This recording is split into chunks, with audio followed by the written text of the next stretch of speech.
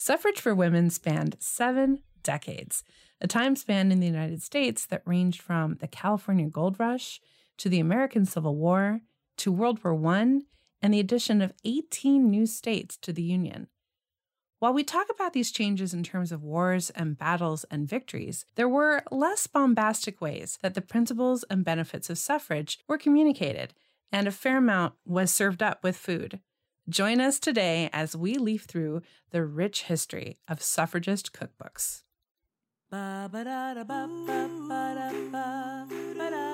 Welcome to As We Eat, where we explore the intersection of food, family, history, and culture. We think there's something magical that happens when people get together and share food. Conversations seem to happen a little more naturally. We talk about our commonalities and our differences. We share stories, memories, and recipes. And we'll use food to take a journey that explores our human experience. Share some fun facts and some that aren't so fun.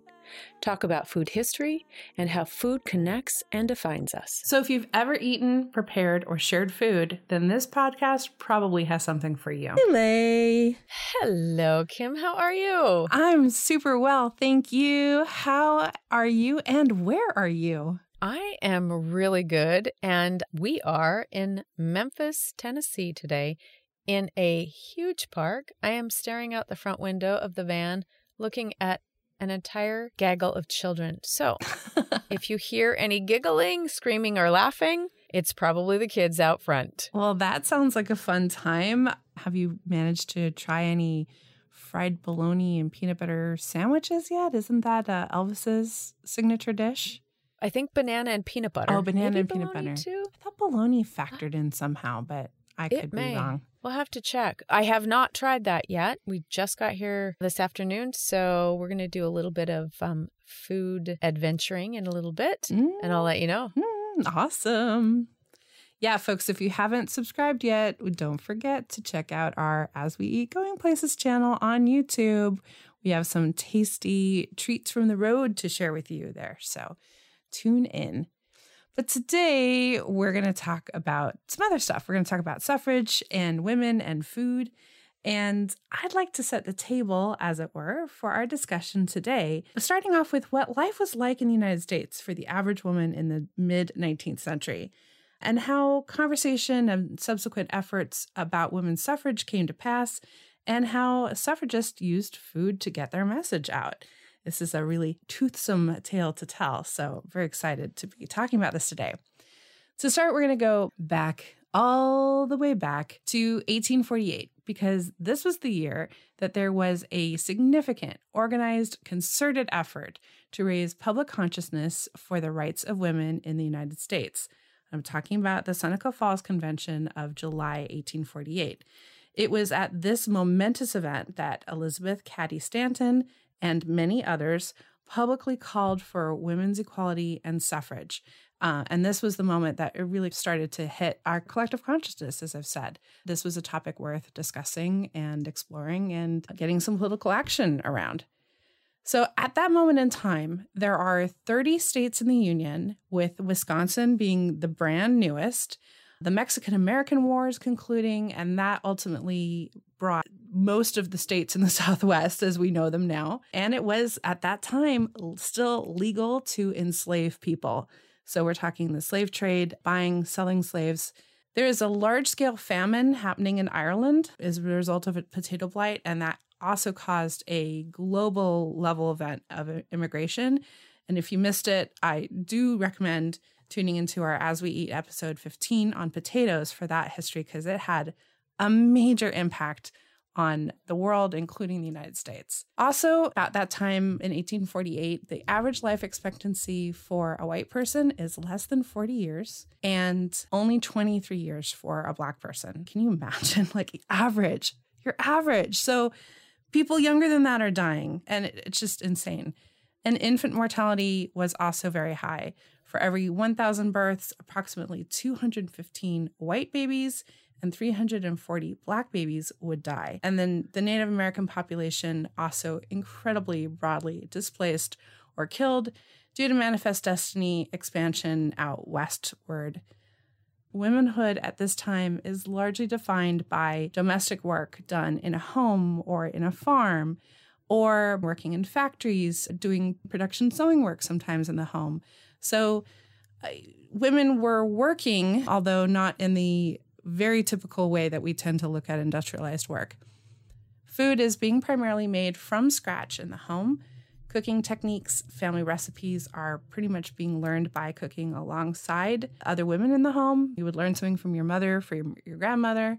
Foodstuffs are being stored in pantries, root cellars, and ice houses because the refrigerator had not been invented. It was not available. Light in the home comes from oil lamps and candles, and wood or coal-fired stoves and ovens are what you use to cook your foods. And these do not have set temperatures. There are anecdotes about women sticking hands in the oven, and how long it took you to feel pain was your way of figuring out how warm your oven and your stove was. Food supplies are very limited, and it's mostly constrained by geography. So what is available around you and in a radius, you're not seeing a whole lot of imports coming from one side of the country to another, because the first transcontinental railroad didn't even begin construction until 1863. And canned food is not widely available. Home canning itself is rudimentary. The glass jars that we commonly associate with canning have not yet been invented or not available. And can openers themselves aren't even going to be invented until 1870. You might remember that from one of our kitchen technology episodes. Efforts to codify food, health, and safety don't truly begin until the U.S. Department of Agriculture begins safety studies in 1902. Ultimately, this is going to lead to the 1906 Pure Food and Drug Act and the creation of the Food and Drug Administration. It was kind of a Russian roulette about whether the food you were eating was going to kill you or not. And if you weren't sourcing your food, say, from a local farm, you really didn't know. You might be getting milk that was contaminated, because pasteurization is not a very common thing at this point either. So I'm hoping I'm making a clear point here that by our 2022 standards, life then was dangerous, brutal, and really hard. And that's if you were lucky enough to have agency and freedom. It's not difficult to see why women wanted to have some political power commensurate with the efforts that they were putting into being a part of society. Many women fought like hellcats to earn the right to vote. And they did that through rallies, civil actions, and some much quieter, less obvious means that we're going to get into. Ultimately, this battle has played out across 7 decades, spanned the Civil War, World War I, before it played out at the federal level with ratification of the 19th Amendment to the U.S. Constitution. It unfolded around kitchen and dining room tables, in tea parlors and cafeterias, and within state senates. The 19th Amendment was ratified on August 18th, 1920, and states explicitly that, quote, "The rights of citizens of the United States to vote shall not be denied or abridged by the United States or by any state on account of sex." So let's talk about food and how cooking and serving it helped to recruit people to the cause.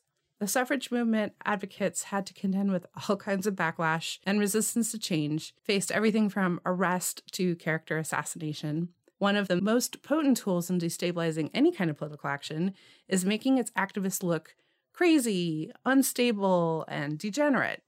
And suffragists were charged with wanting to destroy home life with all kinds of bad notions, but mostly wanting to destroy home life. And to fight that perception, political activists used a still hunt strategy they put into play to help deliver rhetoric for suffrage in ways that was less militant, as, say, a parade, convention, civil actions, and civil disobedience. And the still hunt strategy is a phrase borrowed from hunting by Oregon suffragist Abigail Scott Duniway to describe efforts to persuade support without using direct confrontation. So serving and eating food was a really potent way to introduce suffrage with reassurances that domestic skills and harmony would remain undamaged when women earned the right to vote. So books full of recipes, tips, and recommendations to build and sustain family life were really important fundraising tools, but they also created a space and a mechanism by which to disseminate information about suffrage aside from public speeches and pamphlets. And I want to put a little more context in here because cookbooks were pretty uncommon before the Civil War. but they did start to gain major ground in the 1860s. Mrs. Beeton's book of household management was first published in 1861, and that was renowned as being a useful tool for kind of creating and perpetuating family life. And the first known cookbook by a Black author, titled A Domestic Cookbook, containing a careful selection of useful receipts for the kitchen, was published by Melinda Russell in Paw Paw, Michigan in 1866. So it was with great intention and forethought that suffragist cookbooks started appearing around the country. The very first was the Woman's Suffrage Cookbook, launched in Boston by the Massachusetts Women's Suffrage Association on December 13th, 1886. And many more such suffrage cookbooks appeared in the following decades.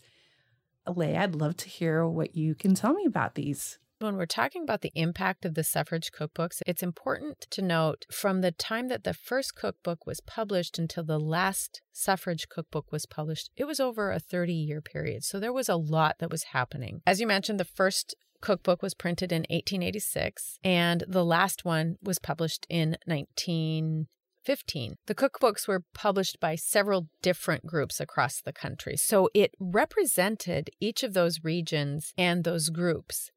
We've talked a lot about community cookbooks and how they can actually be literature in their own right. And these suffrage cookbooks are no different. They give us a glimpse into the past in ways that other pieces of literature couldn't, especially into the lives of women at any given time, and especially these group of women who had chosen to fight for their right to vote. There were several other things that they could have chosen to rally around, like the fact that men were still allowed to beat them. But they chose suffrage as this pivotal movement that they knew would move them forward. The first cookbook, the suffrage cookbook, was published in Boston, as you'd mentioned, and it was sold as a fundraiser. There were 150 contributors. Most of them were from New England, but there were some from Washington, D.C., Chicago, Philadelphia, and the one that I found just intriguing, because this is my home state, one of the contributors was from Billings, Montana. It's fascinating to think how this woman clear across the country was able to find out about this cookbook and actually get a recipe in the cookbook itself. Yeah. The recipes were submitted by women for the most part, and the recipes were written in this narrative form. This is the first cookbook that we're talking about. And we've talked about this narrative form of cookbook writing. There is very little description into method. There aren't precise amounts. You get measurements like dessert spoons, teacups full, a peck of tomatoes. Cooking times aren't generally given, and temperatures are really vague. Like you mentioned, it is just slow oven, a medium oven, or a hot oven. And you do that by literally sticking your arm into the oven to see how long you can hold your hand in there to determine what that temperature is. And the cooking times, really, these women just knew. It was an innate skill that they had. Now, in the first cookbook from Boston, there is one recipe that was written in the form of a poem. And it's for a breakfast dish. It was submitted by Elizabeth W. Stanton, but we don't think that she was related to Elizabeth Cady Stanton. And it starts out, cut smoothly from a wheaten loaf, 10 slices good and true, and brown them nicely o'er the coals as you for toast would do. And then it goes on to describe how to put this dish together, but it's done in this poetic fashion. And I think it's just a super clever way to write a recipe. And it really speaks to how these types of publications were a way not only to express individuality and the message of suffrage, but there was a creativity behind them. And we talked about that in our last episode, how it was important to have this creative outlet. And I just thought that this poem, this recipe poem, spoke so well to that. Another thing that was very interesting about this cookbook was the way that the women identified themselves. During this time, and really even into the 1950s and the 1960s, if you look at community cookbooks, you will notice that the naming convention, especially of married women, is very interesting. It is Mrs. followed by their husband's name. So Henry Ford's wife would have been referred to as Mrs. Henry Ford. But in this cookbook, these women submitted the recipes under their first name. So Mrs. Henry Ford became Mrs. Clara Ford. Oh. And it seemed to indicate a conscious decision, whether it was by these women or the editors, to represent themselves as individuals. Wow.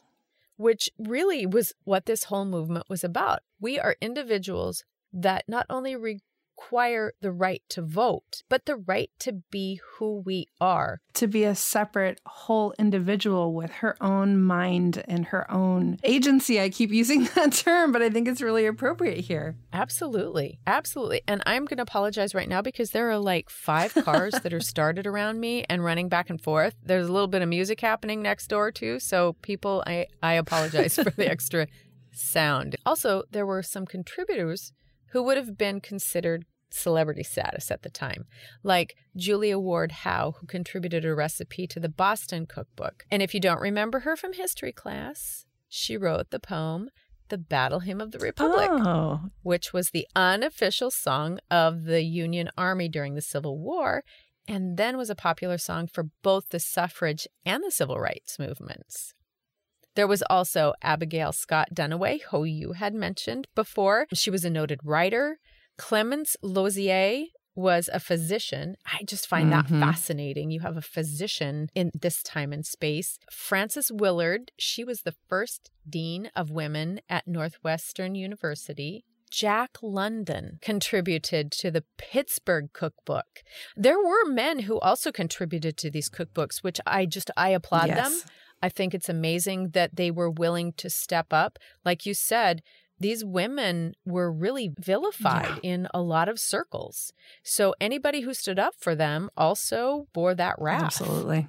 Jane Addams, she was the author of The Yellow Wallpaper. And if you have not read that, you have to read it. It's an amazing introspection into mental health. Harvey Wiley, who was considered the first father of the Food and Drug Administration. You talked about that over the course of this whole suffrage movement, we moved from a very arcane way to think about our food and nutrition into having a Food and Drug Administration. Anna Shaw, who was a doctor and a Methodist preacher, and I love her contribution especially. And it went like this.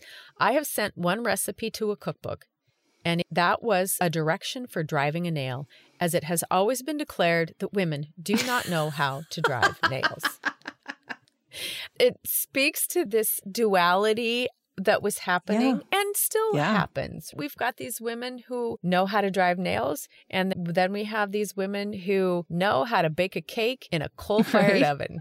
Many of the cookbooks also had pages of quotes that were eminent opinions on women's suffrage. And the quotes came from a lot of different places. There were quotes from Abraham Lincoln and James Garfield. There was one that I think was the most potent, and it was from Clara Barton, who was the founder of the Red Cross. And she's also known as the angel of the battlefield for tending injured soldiers during the Civil War. And it reads, quote, "When you were weak and I was strong, I toiled for you. Now you are strong and I am weak. Because of my work for you, I ask your aid. I ask the ballot for myself and my sex. As I stood by you, I pray you stand by me and mine." Clara Barton to the soldiers. Oh. Yeah. I just thought, okay, yay, Abraham, yay, James Garfield. But man, Clara, we salute you. We salute you. The Washington Cookbook, which is the state of Washington, not Washington, D.C., had almost 200 pages in it and hundreds of contributors. This cookbook was published later on, but it had chapters that included household department, hints for beauty and hygiene. So we're starting to talk about hygiene and beauty in women's circles. Food for the sick. Still, again, we had a lot of these cookbooks talked about how to care for invalids and convalescents. So food for the sick, sailors' recipes, and mountaineers chapter. And if you're from the Pacific Northwest, Seattle specifically, you understand what a strong group the mountaineers are. So I loved the fact that this Washington Cookbook had this Mountaineers chapter in it. It was authored by 3 different people. There was a chef who was in the Mountaineers, a woman who was in the Mountaineers, and another gentleman, and I don't recall who it was. But I loved the fact that they included the Mountaineers in here. And it's just a great example of how these books not only stood for a specific purpose, but they were celebrating the local and regional cultures at the same time. Yeah. In this cookbook, the Washington Cookbook, there was even a section on how to test a dolphin to see if it was safe to eat.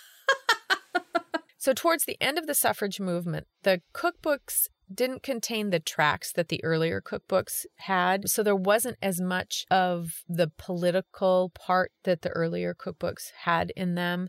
The recipes were pretty straightforward. Like you'd mentioned, we'd gone through, at this point, several years, recipes had started to be codified. We were starting to use methods that were very systematic. We had refrigerators. We had electric ovens. We had lights that weren't burning oil or fat. So as we move through this movement, we start to see those changes within the cookbooks as well. With each of the cookbooks publications, the recipes were really products of the era. They mirrored the times. Many of the recipes in the cookbooks could be found in popular cookbooks at the time. We were now starting to see cookbooks being published. The earlier suffrage cookbooks included fruits and vegetables that were in season and readily available. During the First World War, the cookbook sellers, because these were used to raise funds, they had to pivot a little bit in their pitches because a lot of these recipes included ingredients that were not available during World War I or were very expensive at that time. So they had to create this new narrative around the cookbook in order to keep selling them. And then as canned foods, as you mentioned, came into vogue, the cookbook started to include more recipes that included canned soups and canned vegetables rather than the fresh ones. And then as the science around food and health developed, cooking methods and times changed. I always was amazed and intrigued by these cookbooks that literally called to have green beans boiled for an hour and a half. Actually, that idea of cooking those foods for so long came from this concept that boiled foods were much easier to digest and it was much better for you because your digestive system didn't have to work so hard. So that's where those boiling for those crazy amounts of time came from. But they were now replaced by this idea of saving nutrients and not boiling them to death. One of the things that I found really interesting through all of these cookbooks was this idea of the suffrage cake.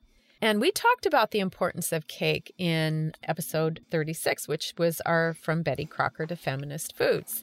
During the suffrage movement, any cake that was baked in support of the movement was deemed a suffrage cake.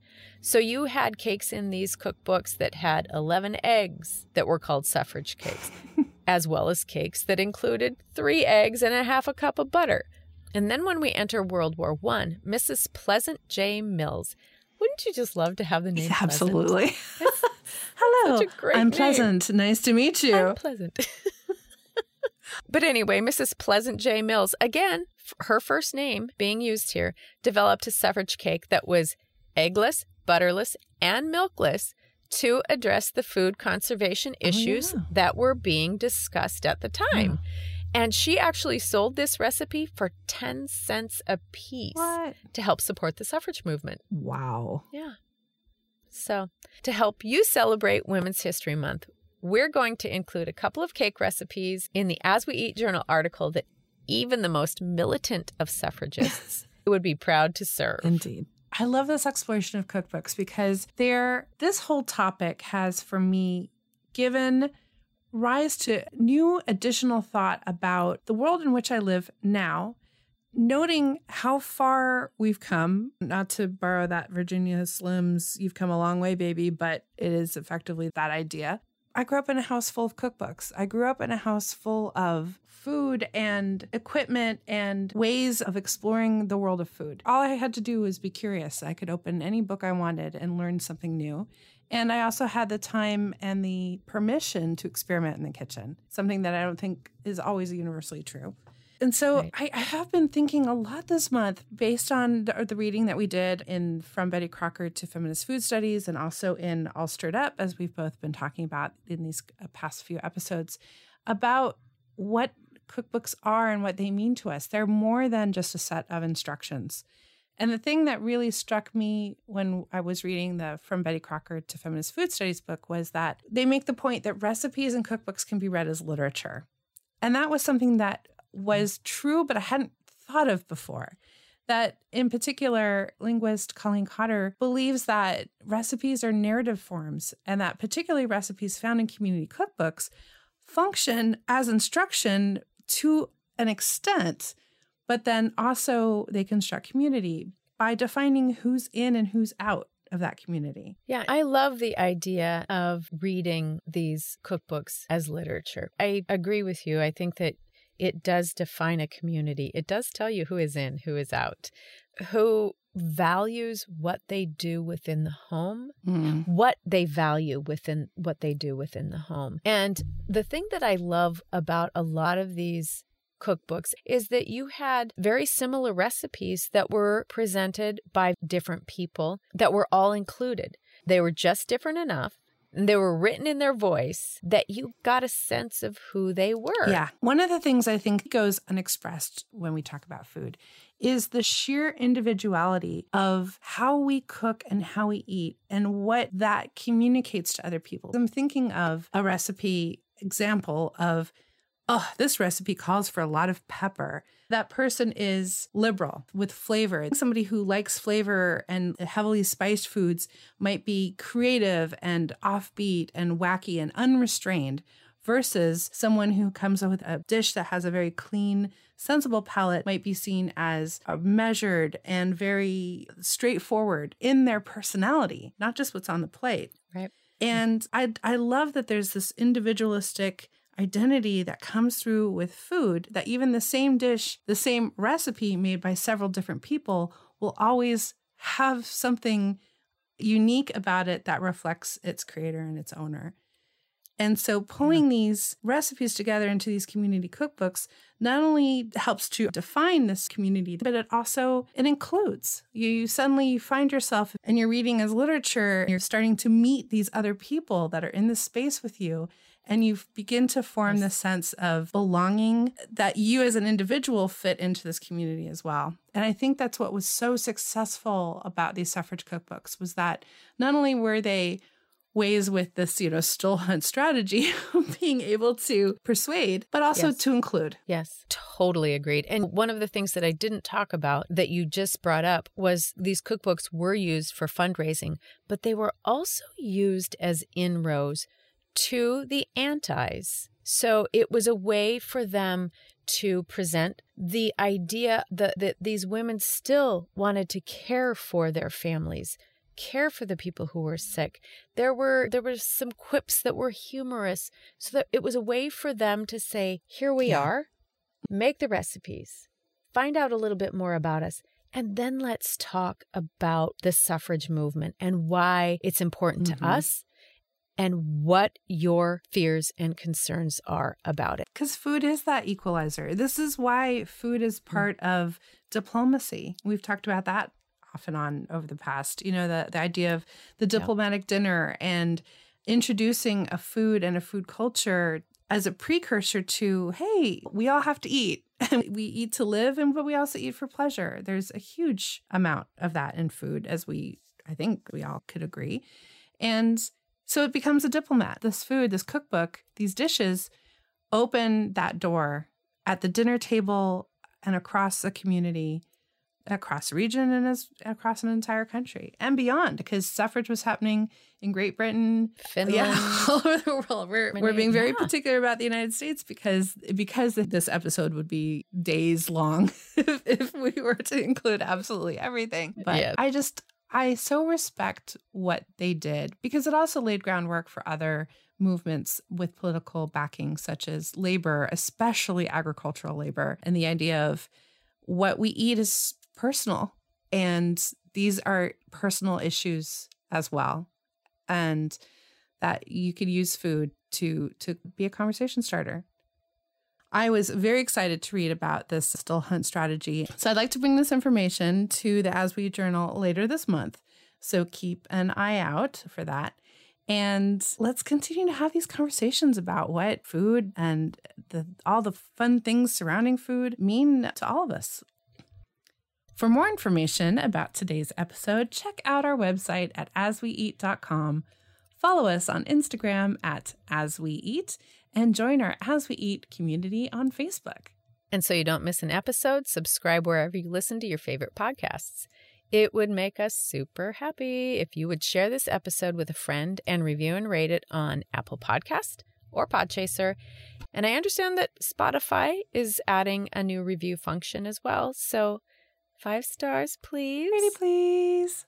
As I've said, we also publish the As We Eat journal on Substack, and we would be super honored if you would support us by becoming a subscriber. We take tasty side trips through vintage recipes, community cookbooks, and many travel stops. And there are 4 subscription tiers, so we're sure you're going to find one that's perfect for you. And all this is at asweeat.substack.com. Thank you to our subscribers. You mean the world to us. And just in case you weren't aware, you've been listening to the As We Eat podcast, part of our multi-platform storytelling project exploring how food connects, defines, and inspires.